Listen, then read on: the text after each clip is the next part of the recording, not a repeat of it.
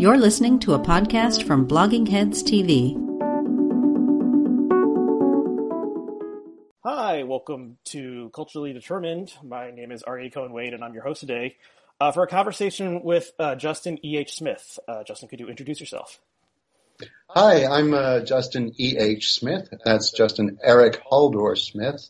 I'm a professor of philosophy and history and philosophy of science at the University of Paris, though I'm originally American. And I write these days on a lot more than just science and the history of philosophy. I also write on satire and politics and the current cultural crises we face. Well, thank you for coming on today, and you're coming to us from Rome, so thank you for doing a late night session with us. I'm used to it, yeah. So the first thing and the main thing I wanted to talk about, and the reason I wanted to have you on, was you had an op-ed in the New York Times. The Stone is kind of their philosophy subsection, and the headline is "The End of Satire." And this is also, I guess, part of or connected to a larger work of yours that's called, the title is Irrationality, A History of the Dark Side of Reason. That's right, yeah. So can you, why don't we start off with saying kind of where you start in this essay, because it's about kind of like changing your mind about Sure. satire. So Yeah. Well, there's a long history to this, I suppose. I don't know where to start, really. But the argument of this very short piece in the New York Times is just that until 2016, I had been a pretty ardent, you might say strident, defender of the absolute right of the satirist to target more or less anyone or anything, sort of as a combination of commitment to what in the United States is protected under the First Amendment, but also, I think, as a result of my philosophical idea, I suppose, that satire is a different mood of speech, so to speak. And I mean this in a grammatical sense, right? You have the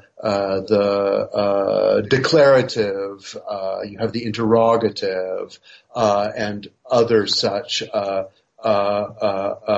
forms that sentences take, and you analyze their meaning in very different ways according to the mood they fall under.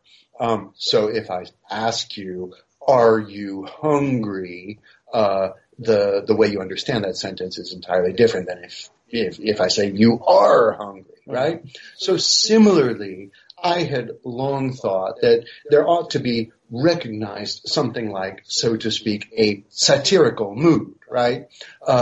In which if you hear someone saying something that in a declarative sentence would be absolutely horrible, nonetheless, given that it's not a declarative sentence, it's a satirical sentence, you need to understand it differently, right? Mm-hmm. So the commitment to freedom of speech, the commitment to this particular philosophical analysis of satire made me think anything goes pretty much. And throughout 2015, this commitment had been part of my arsenal, my philosophical and polemical arsenal for doing battle with adversaries in the debate surrounding Charlie Hebdo. And maybe I should summarize a bit what that is. Sure. Because, yeah, probably people kind of remember it, but it has been about 4 years now. So it's another country, and it's been a bit of time.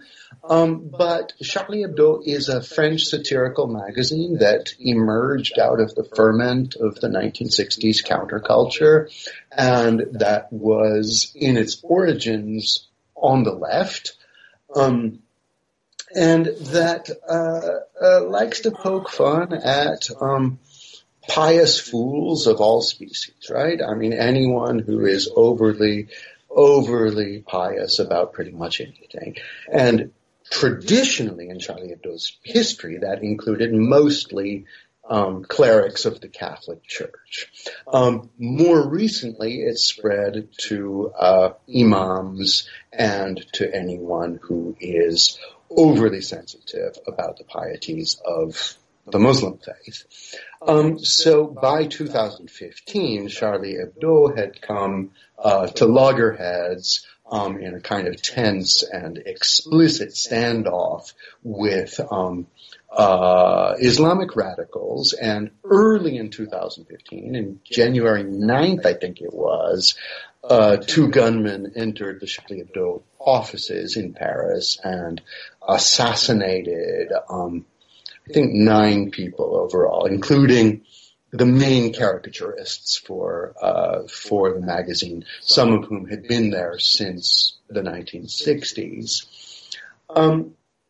And so immediately after that, one of the reactions I saw from my self-styled progressive friends, mostly in the United States, was the usual kind of quick kind of assurances that, of course, murder is always bad, but then followed up right away with the further observation that you shouldn't go around making fun of people's faith, right? Mm-hmm. Which in context sounded a lot as much as to say they got what they deserved. The caricaturists got what they deserved. So I was stunned, both because I was so close to the actual assassinations and because I was sort of feeling an unquestioned solidarity with the people who were gunned down. I was stunned to find friends talking as if it was their fault. So that was how I spent much of 2015 engaging in various polemics in the media and in person, in defense of satire, right? Mm-hmm. I spent a good portion of my intellectual energy in 2015 defending satire. And then the following year, in 2015, there are many, many things I didn't know about yet, right? I didn't understand really what social media were. I mean, I'd had social media for a number of years, but I thought mostly I bought the Zuckerbergian line that social media are for bringing people together and that they make the world a better place. Uh-huh. Over the course of 2016, I was disabused of this naive view, right? And most of it for me came with the election of Donald Trump, whom I see as a kind of congelation of the kind of millions and millions and millions of rank gutter social media comments kind of, thrown together in a single physical human being, right?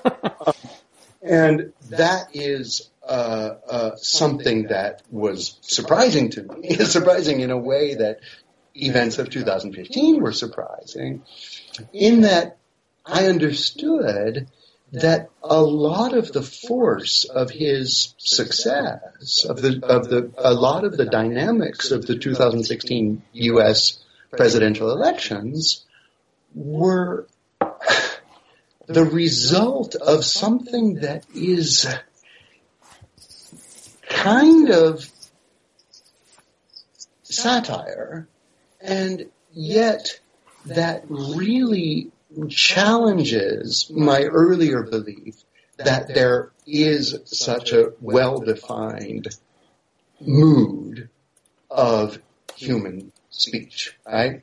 Let me describe a little bit what I mean. I mean, we know we're looking at satire when we open Charlie Hebdo or when we get The Onion or Clickhole in our timeline. I mean, New Yorker is so concerned about offsetting its satirical section which is this dismal Andy Borowitz character. Yes. Possibly the most prominent, person practicing satire in the U.S., and he's really, really not funny. But it's really significant that he's the one who comes with the satire disclaimer, right? It says, satire from the New Yorker, so that everybody will know, right? And I think there's a connection between that disclaimer and how bad he is, right?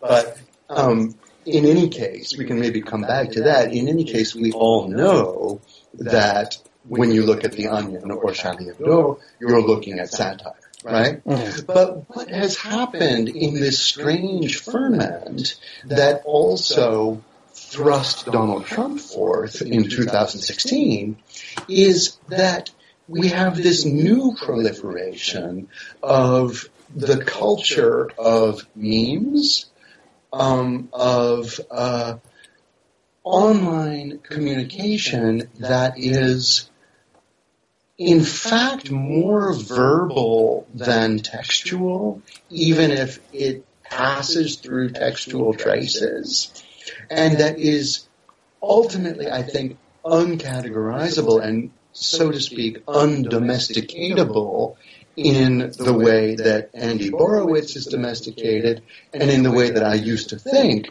satire was ultimately domesticated or easily kind of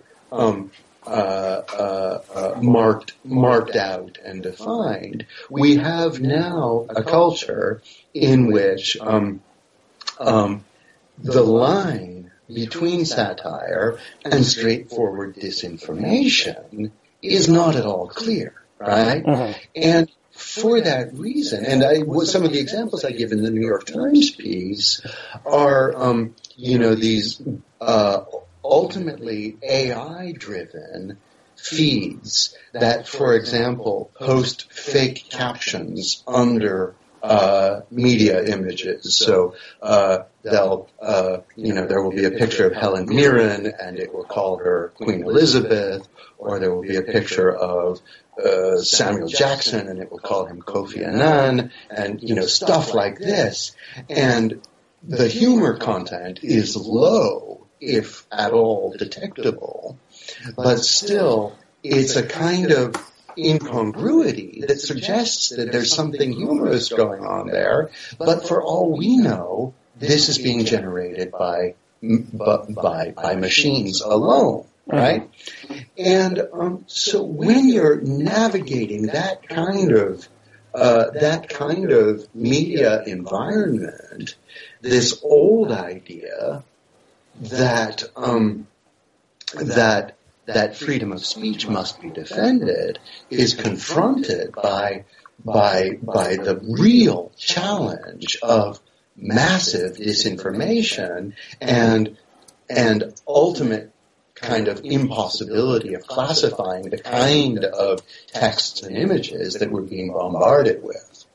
So that's the problem. And it's a pessimistic piece, right? I come out of it saying, I don't know what's going to come or how to resolve this issue. I know I'm still committed to satire in the sense that we understood this from Jonathan Swift through Lawrence Stern and the great caricature tradition up to Charlie Hebdo. But I don't know what the relevance of that tradition is for understanding the difficulties of the present moment. Okay, well, thank you for summarizing the piece, and the piece will be linked below this, so people can read the whole thing. I have one section here that I cut out that I think is maybe this is your most controversial paragraph. You write, over the past few years, I have been made to see in some that the nature and extent of satire is not nearly as simple a question as I had previously imagined. I am now prepared to agree that some varieties of expression that may have some claim to being satire should indeed be prohibited.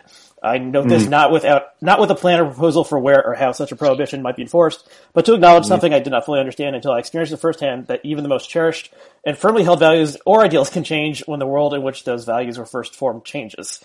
Okay, so there's a lot we can discuss here. I want to return to the and excuse me for all my mispronunciation of French terms and so forth. The Charlie Hebdo attack in 2015. So I mean the source of the attack had to do with this prohibition on images of the Prophet Muhammad, and this is like, it's not something that every Muslim, as far as I know, would agree with, but some strains of Islam interpret it that way. And so then there started to be, kind of around the time that the New Atheists arose, this idea that, well, we'll stick a finger in the crazy Muslims' eyes by displaying the Prophet Muhammad's image. And there was draw the Prophet Muhammad art exhibit somewhere that happened. Yeah. And then so Charlie Hebdo kind of participated in that. And they also had a lot of caricatures that depicted both the Prophet and just like a standard issue Muslim or Arab in a very derogatory way. And that seems to be the kind of the key thing that inspired the terrorist attack. And then after, I guess the one other thing to note is that part of the attack was also, there was an attack on a kosher grocer in Paris, and people were taken hostage, and I think a couple people were killed, and that guy was an accomplice of I think two brothers who attacked Charlie Hebdo. So this wasn't like the simplified version of this is like they were attacking free speech, but it's like, also like this Jewish stuff was also being attacked. So I actually wrote a piece 4 years ago, which I sent you, and I haven't reread in a while, so I don't know if it stands up, but about this, and we'll link to that also. And then after the attack happened, there was horror across the world. And there was like a huge march or rally or something in Paris in which numerous world leaders attended, and but Obama did not attend, I recall, and that was controversial. And then Charlie Hebdo, heroically, perhaps, decided to keep on publishing, and the next week they published an issue with an image of the Prophet Muhammad on the cover, holding up a Je suis Charlie sign, which became like the rallying cry. I am Charlie Hebdo, and it said all is forgiven. Right. And which is a very interesting image, and they didn't have to do that, but embracing us, like, who is forgiving who, and is the Prophet forgiving Charlie? Yeah. Is Charlie forgiving the killers? It's hard to say, and I think it's an image that still is a significant one. But so I think there was some extra stuff in the mix there. And I was kind of where you were, saying like, the right to mock our leaders and our religious icons and so forth is, core to modern life, and we can't take that away let the terrorists win by letting them set the speech code. Other people were saying like, if you don't have to be needlessly provocative, then why do it? But there is like just a human impulse that if you set a rule, there's gonna be someone who's gonna violate that rule and say, look at me, haha. So I think things somehow did change in 2016 in a lot of strange ways. I mean, one of them is Trump. One of them is social media kind of acquiring a political power that didn't have before. The rise of the alt-right, at least online. Of course, let me add also that I think, one of the things I dwell on in my book, in Irrationality, is that the alt-right is legitimately a new phenomenon circa, the mid-2010s, in that they really did know how to seize this power of jocularity that their political foes had lost. And, the left had become stern and severe and purse-lipped. And meanwhile, you had neo-Nazi websites, for example, trading in memes that were extremely, this isn't praise when I say this, but they were extremely vibrant and open to kind of joyous interpretation, right? And so the alt-right is a new phenomenon that shows that kind of the torch of vulgarity and of satire was passed from one side of the political spectrum to the other, and that's a very significant thing. Yeah, but I'm interrupted you. Yeah, well, I definitely agree, and I think that is key. There's a tweet that became kind of famous because people make fun of it, but there's this guy, I can't remember what his actual name is, but his handle is Prison Planet, and he works with Alex Jones. Yeah. He's like the British version of Alex Jones. Yeah, right. And he tweeted, conservatism is the new punk rock. And right. So it was like, the liberals were the ones setting the rules, and then the conservatives were breaking the rules. I don't think that's, conservatism is not punk rock. It's usually more authoritarian than that. Right. No, but I mean, the way I put it is sort of like, look, Donald Trump is wavy gravy, and his various kind of online alt-right buoy supporter types are equivalent to, say, Abby Hoffman, in the sense that there's a kind of playful dimension to all of that I had not detected until maybe spring of 2016, right? And up until then, I had just kind of passively imagined that satire belongs to a kind of politically radical tradition of the left, going back at least to the Enlightenment. And that's part of this change that I'm trying to describe. Yeah, I mean, I did an episode about it was probably 2015, so it would have been about 4 years ago, that was a guy wrote an article for The Atlantic called Why Is There No Conservative Jon Stewart? And he kind of surveyed the landscape and talked about some shows that, lasted a season and were canceled, and why could this be? And it kind of and there wasn't a prominent conservative satirist besides PJ O'Rourke, and his time has passed. But then it turned out that it was coming from the bottom up, not in these elite, get a television show or have a newspaper column kind of thing, but people in basements, scattered across the land. Yeah, that's a really good way to put it. Yeah. So I think, as you were describing your essay, I was thinking satire, it seems like it's usually an elite concern. It's, you have to have access to a printing press or something back in Jonathan Swift's day. And 10 years ago, you would have to get past editors or TV bookers or whatever. You could print a zine or do stand-up comedy at your local club. But if you were really out there, on the, joking about putting Jews in ovens, you're probably not going to scale up to the national level. So it was always, the people who wrote for SNL were Harvard graduates, and it was an elite concern. And so social media has upended that, where anyone who, if they, have the talent to attract a following, people start paying attention to them.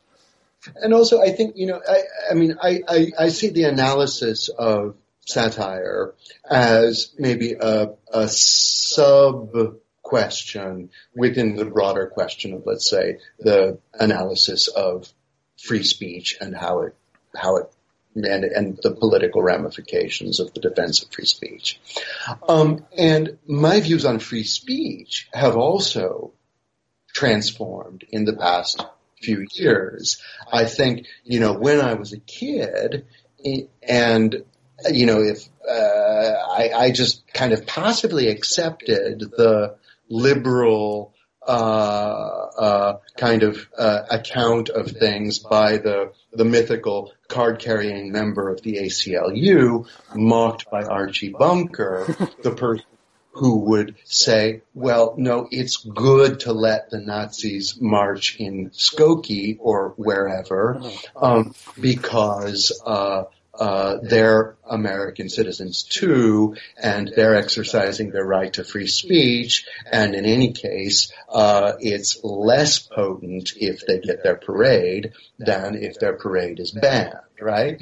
That always sounded reasonable to me. I think that was a consequence of the fact that when I was a kid, the future scenario in which the Nazis on parade in Skokie seize power seemed so far away that it didn't really seem like something worth worrying about. And so now it's not a parade down the streets of Skokie that we're talking about. It is, a collective ferment online. But I think now, when we look at I've heard a wonderful term, I forget who coined it, but the notion of stochastic terrorism, right?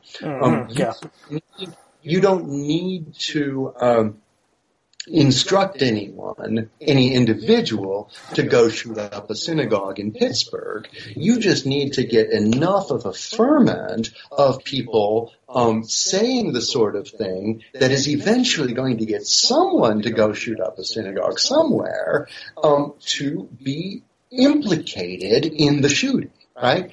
And in that respect, I think this old facile idea that we always know what the difference is between expressing an opinion on the one hand and incitement to violence on the other hand, that's gone. That just doesn't fit with our new predicament where most public speech is now taking place online.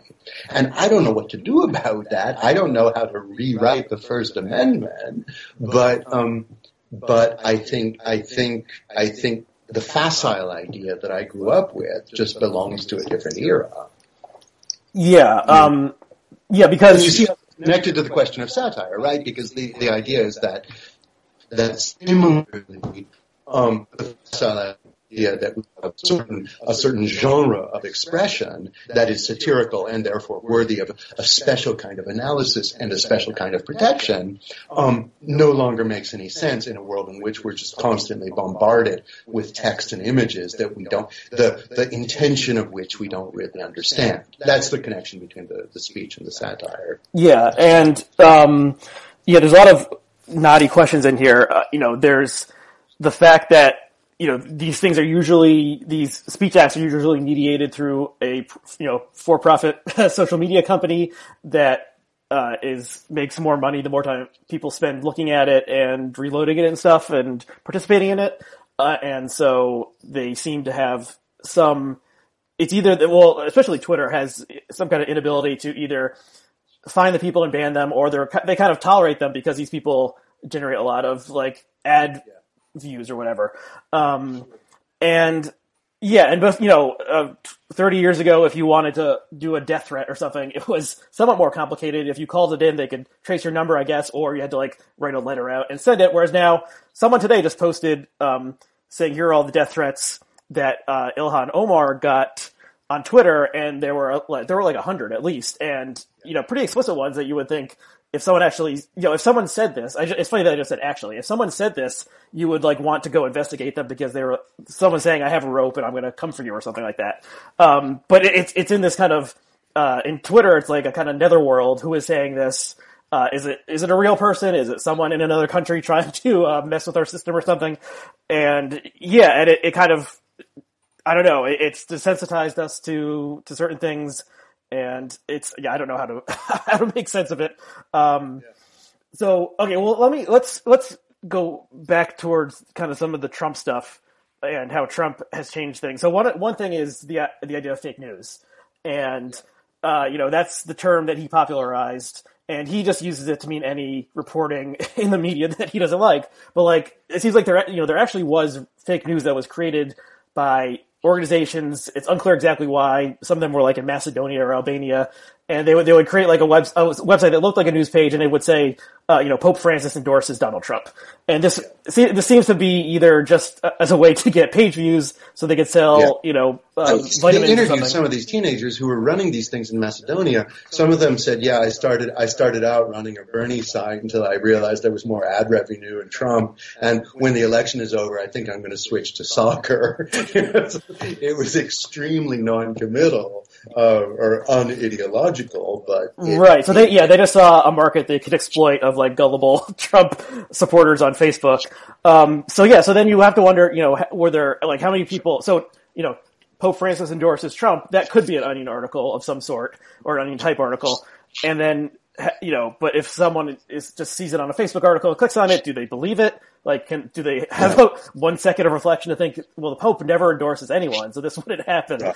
And then, that's in a weird kind of satirical zone, but it doesn't have the purpose of satire. Right. It might just be a way to sell pills or something. Right. Yeah, and I think I mentioned in the article, I reflect all the way back to 2002 in the article when there was a piece in The Onion that was satirizing the demands of sports teams to make municipal governments build stadiums for them. So the joke was that the U.S. Congress was on strike until Washington, D.C. Built a new capital for them. So what happened in 2002 was that some, state-controlled media outlet in Beijing got wind of this and thought it was horrible that these decadent American politicians were so petulant about something so minor, and they reported on this seriously in the news in China. Then when they learned that it was satire, they released a further statement and said something like, well, some base and venal American media outlets publish whatever they think will sell more copies, or back then we didn't speak in terms of clicks yet. And I remember reading that and thinking, these stiff Chinese bureaucrats look so ridiculous, they don't even get what The Onion is, right? In 2002, right? But, in a sense, they were absolutely right. They could not have been more right. And The Onion is still, in some sense, a venerable institution, and most of us know what its deal is and how it works, and so can appreciate it. But it has spawned millions, or not millions, but it has spawned countless imitators and, let's say, feeds and sources that somewhat copy that form, but without any commitment to satire as a noble endeavor, right?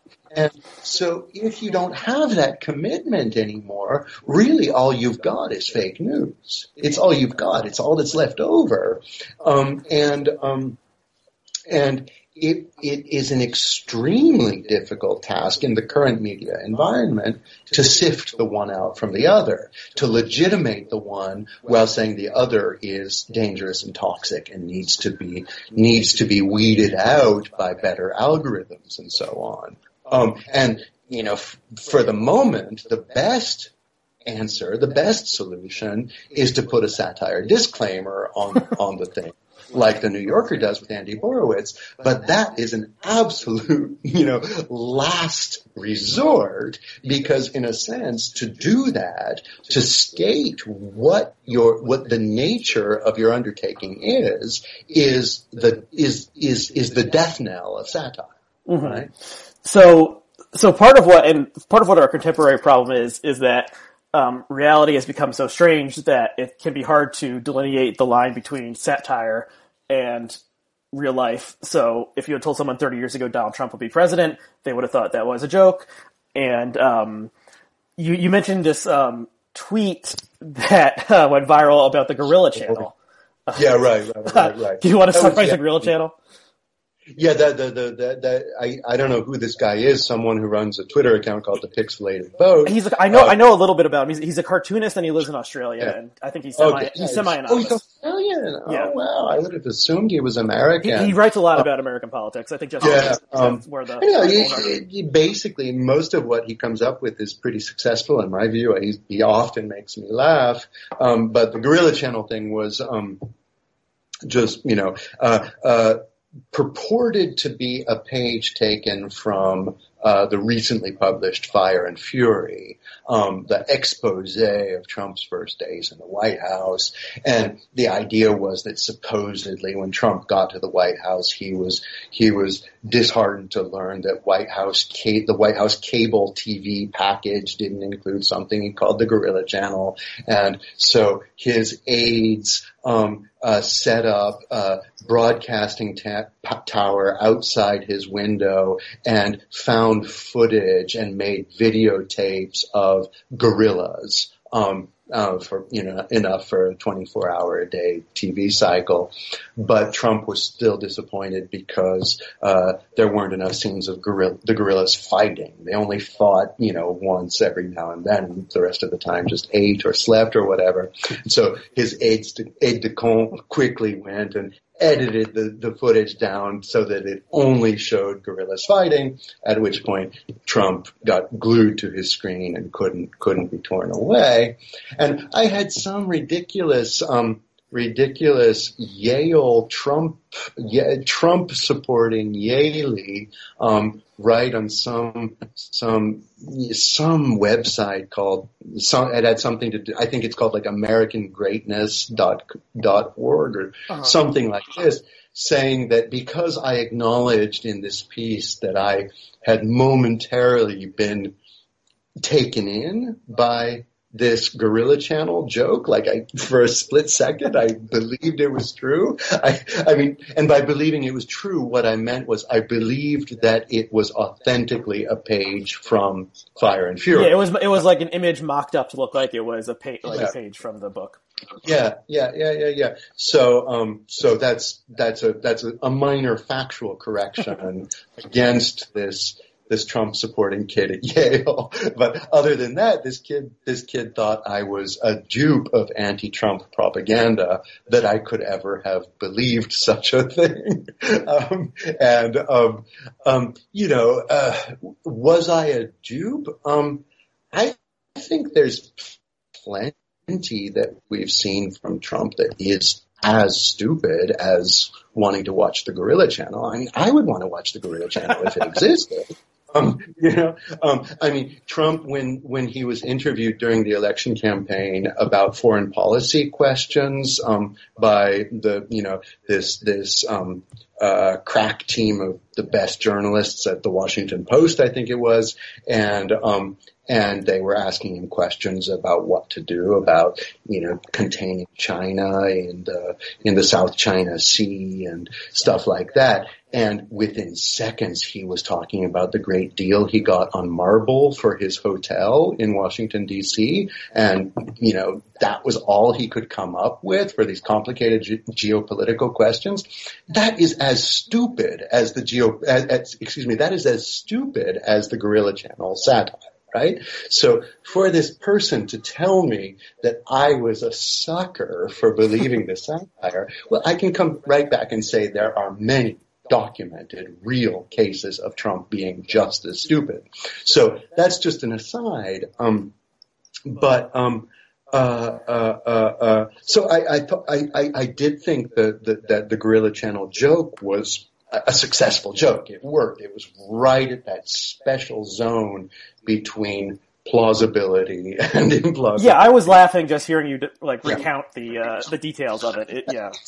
It was great. But at the same time, it was disconcerting in a way that no Onion line has ever been. Right? It was disconcerting because it popped up in a media landscape where I didn't know how to process it. And I think I'm pretty sophisticated when it comes to processing information that I get from social media. I didn't know how to process it. And ultimately, the complaint about the pixelated vote that it is trading in disinformation is hard to refute. Right? That's the problem. Mm-hmm. Yeah, I think, I'm reminded that there's a book, I'm sure you've read it, Within the Context of No Context. Oh, yeah. I read that and I honestly don't really remember that much about it, but just the title itself is coming to me because I think it was mainly about television, and it was written in the 80s. Yes. But, when things appear, if you're on a social media site, things appear in your feed, without context. And, so maybe a clue, if you're paying close attention, would be that why would a cartoon boat be tweeting an image of a picture, of a page from Fire and Fury before like anyone else had it. So that's part of it. That's a clue. But then also like, you're not really totally paying attention to this, and you're skimming through and you see something that looks real. And so, you believe it. And I could, the line between this was just a joke and like we are trying to fool you in order to mislead you so that you like do something that you don't want to do, gets thinner when you don't know where these things are coming from or what's really motivating people. Yeah. But I wonder if you have any thoughts on whether like Trump in the age of Trump, what is the use of satire? Like the reality is the satire, and crazy things happen every day in Trump's America where you could just, you couldn't like make it up. So whereas, like during the Bush administration, it was in a way a golden age for satire with The Onion and especially the Colbert Report, The Daily Show. And I don't know. And the media landscape is different now, and Colbert is still on the air, but in a totally different form, and he's not as political as he used to be. But it's kind of like no one has, and SNL is like almost totally, neutered, and they never really do anything tough against Trump. So is it like Trump is untouchable because he's an absurd figure, or what? Do you have any thoughts on that?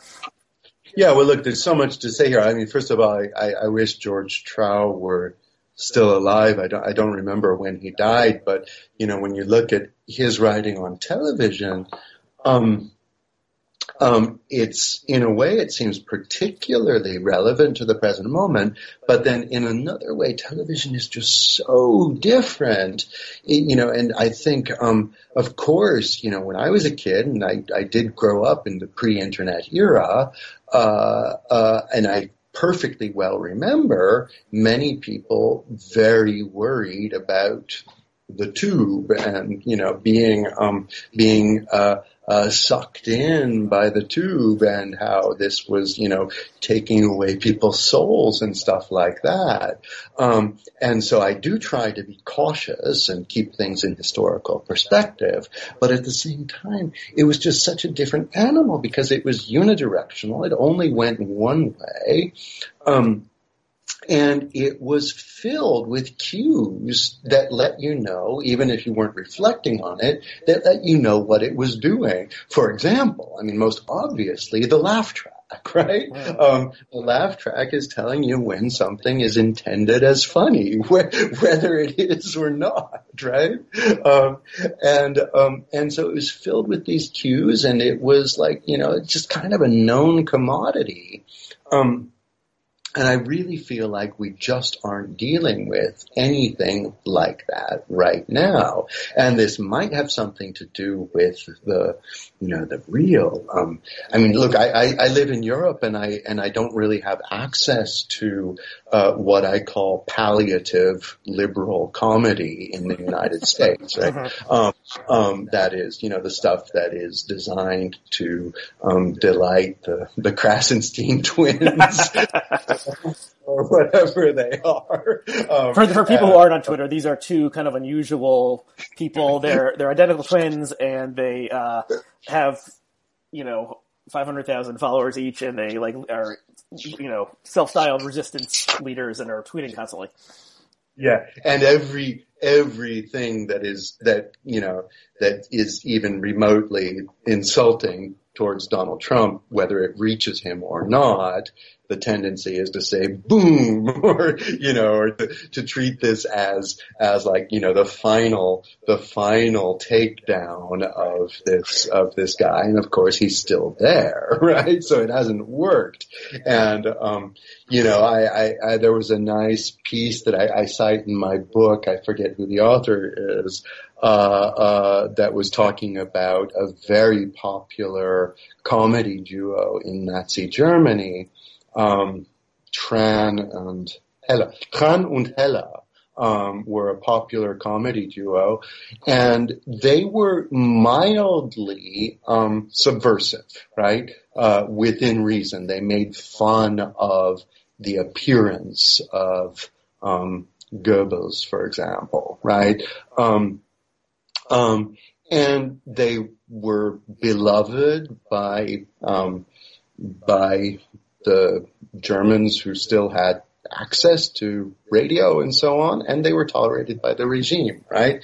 And I think it's a good kind of rule of thumb when you're watching Saturday Night Live to ask yourself, okay, is this more like Kahn und Heller, or is this more like some truly explosive revolutionary comedy that threatens the system? And I'm sorry, but all of this palliative television stuff is let's say fully absorbed within the entertainment information political system that also generated Trump, right? Mm-hmm. Yeah, and I'm thinking, I was reminded of a tweet by Jesse Farrar, who has a podcast and is a kind of funny guy. He's actually on this show about a year ago, and he tweeted this in October 1st, 2016. He says, well, I'd like to see old Donnie Trump wriggle his way out of this jam. That Trump wriggles his way out of the jam easily. Well, nevertheless. And people retweet this all the time because there's something about Trump, and who knows, the Mueller report is the unredacted Mueller report is supposed to be coming, within 72 hours. So who knows? But he does seem to be able to, he's Teflon. There used to be this, Teflon Don in the New York City, press, which was referring to, or maybe Teflon Don. John Gotti was the Teflon Don. Gotti. I was thinking Don King. I have trouble. All of these cultural references just left each other eventually. I think it has something to do with Trump's total lack of shame, and also the absurd persona that he developed for himself before this. They put orange makeup and a crazy wig on Alec Baldwin to be Trump, but it's like Trump himself is the clown already. So trying to do a impression of him that takes on his clown-like aspects, it somehow doesn't work. Whereas, SNL had a good take on Bill Clinton and George H.W. Bush and George W. Bush. Not so much on Obama, but it's he's gone so far into absurdity that you can't satirize him, it seems like. Bill Clinton is the sweet spot, isn't he? Because Bill Clinton is just hilarious. He's such a resource for humor. Obama was too serious, and Trump is just too far out there, right? Whereas Clinton was just the perfect meme. Yeah, so I think so at some point in the next 4 to 8 years or so, Trump will pass off the scene, hopefully, and then it's what will happen? I really have no idea if people will just be so exhausted from this that they don't want political satire and things of that nature. They just want to turn inward. Yeah. So I really don't know. Do you have any thoughts on that? Well, I don't think satire is going to go anywhere. I think, it's, in a way, I don't mean to sound so pessimistic, because I do think that in a sense that this is a golden age of satire. It's incredible what's happening, and it surely rivals the heady moment in the kind of the birth of the newspaper era, the mid to late 19th centuries in France and a bit later in the United States, where you just had this vibrant culture of caricatural undercutting of all of the pieties on which society rests, right? And we're experiencing something like that right now, and ultimately I should be happy about this, right? Because I love satire. I think the satirical mood is the best one to apprehend the affairs of the world, right? And so I should be happy about this, and in a way I am. I don't think it's going to disappear, whatever the future of politics has in store, but I do think it's under some kind of very significant transformation right now because of technology. Mm-hmm. This is strict technological determinism at work. I think there was, I agree with you that it's mostly technological determinism, and then it's did part of that create the opening for Trump, or did the Trump thing like come and it just hit at the right moment that Trump, this like totally sui generis figure, and the technological media moment intersected, and it gave us this bizarre time that we live in? Yeah. I think that's surely the most plausible account of what has happened. It was a collision of different factors, both technological determinism and a single irreducible individual who happened to be alive at that moment in the history of technology. Right, yeah. So Trump seized the moment, or like the moment seized him. I don't know which one.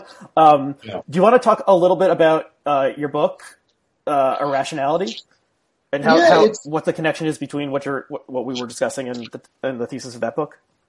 Yeah, it's a strange book because, I mean, the full title is Irrationality, A History of the Dark Side of Reason, and it just appeared with Princeton University Press at the beginning of this month, of April. And I try to do a lot of things in it. You know, my kind of formation, I am a historian and philosopher of science. I wrote my dissertation on Leibniz, and Leibniz is kind of still a major looming figure for me, the great rationalist philosopher. And I was trying in this book to kind of taxonomize all of the different species of irrationality. Right? I didn't come to condemn, I'm not saying that irrationality is bad and needs to be suppressed. I just wanted to lay out all of the different ways it expresses itself. So I kind of started making a list and, trying to look at the way we actually talk about irrationality in everyday speech. And I realized that there are two levels. Irrationality functions at both the social, political level in, phenomena such as mass violence, perhaps mass spectator sports, orgiastic revelries of all sorts. And at the individual level, it manifests itself in the form of, let's say, drunkenness, but also dreams, whether daydreaming or actually dreaming, also jokes, and also the kind of, let's say, square one of irrationality, which is the failure to follow through with logical inferences, like logical fallacy, right? But jokes in particular deserved one full chapter in the book because jokes have a strange relationship to logic, to logical argumentation, to syllogism, stuff like that, in the sense that they seem to me to be kind of like perverted syllogisms, right? Where they push you in the direction of a conclusion, that is to say, in the case of a joke, a punchline, but they do it in this kind of perverted way, right? That push you to a conclusion that you don't see coming. So Immanuel Kant famously said that a joke is the sudden transformation of a strained expectation into nothing, right? So it's like the joke has you thinking it's going to go one way, and then poof, it just collapses, right? Whereas a logical argument is the gradual transformation of a building expectation into something, right?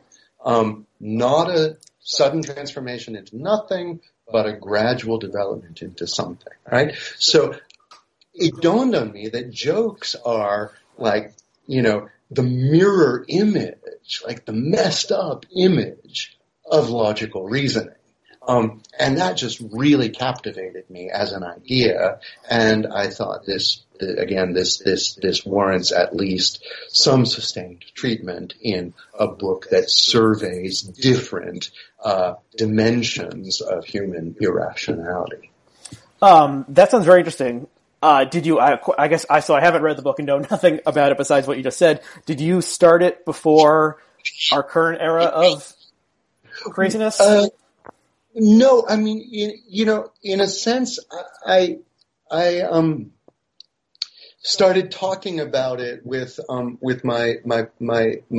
main editor around 2000, late 2015, and the way we were originally talking about it, it was something different. It would have been more strictly historical. Like, here's the way the Greeks dealt with irrationality. Here's the way the medievals dealt with irrationality, etc. Right? And at some point, I think I got back to my editor in the course of talking about how the book was developing, and said, look, I'm just too captivated right now by current affairs. I can't write this book and not allow it to be about, among other things, the 2016 elections. And so the book became a weird hybrid of, me carrying on about narrow scholarly things I've picked away at for years now about, Cicero on logical fallacy and stuff like that, and about Twitter, right? So it's a strange hybrid, and I hope some people like it. You'll see. That sounds interesting. It sounds up my alley. I'll have to check it out, and maybe we can have you back on to get a chance to read it. Talk about it, yeah. Okay, well, we've gone about an hour. Should we? And it's probably like after midnight where you are. Should we wrap up? Sounds good. Yeah. I think this was it feels like an hour-long episode. With a nice beginning and end. Yeah. Okay, yeah. Cool. So, where do you have a website or Twitter feed that you would direct people to if they want to find out more about your writing? Oh, sure. Yeah, my is jehsmith.com. That's just kind of my repository of all sorts of things about me and what I'm doing. And I am hesitantly still on Twitter, at JEH Smith. JEH Smith. And I've closed my Facebook, and if my publishers, publicity people would allow me, I would probably close Twitter too, because I think it's absolutely destructive to everything that I cherish in society. Oh man! For the moment, I'm still there. It's research. Yeah. It's there's going to be multiple memoirs written about like Twitter, Twitter addiction and people hating it and loving it at the same time and it taking over their lives. Okay. Well, if you are on that awful website, twitter.com, my handle is ARYEHCW. And you can subscribe to this show in iTunes or wherever you get your podcasts and so on and so forth. Thank you, Justin, for coming on. Yeah, thanks, Aryeh. That was a lot of fun. And thanks to all of our viewers and listeners, and we'll see you next time. Bye. Thanks for listening to Blogging Heads TV. You can help support this content by remembering to like us on Facebook and follow us on Twitter.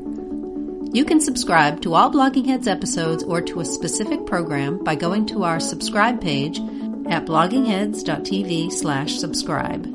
There you can sign up for podcast downloads via iTunes or Stitcher, or you can subscribe to our email and we'll send you an alert every time we post a new episode.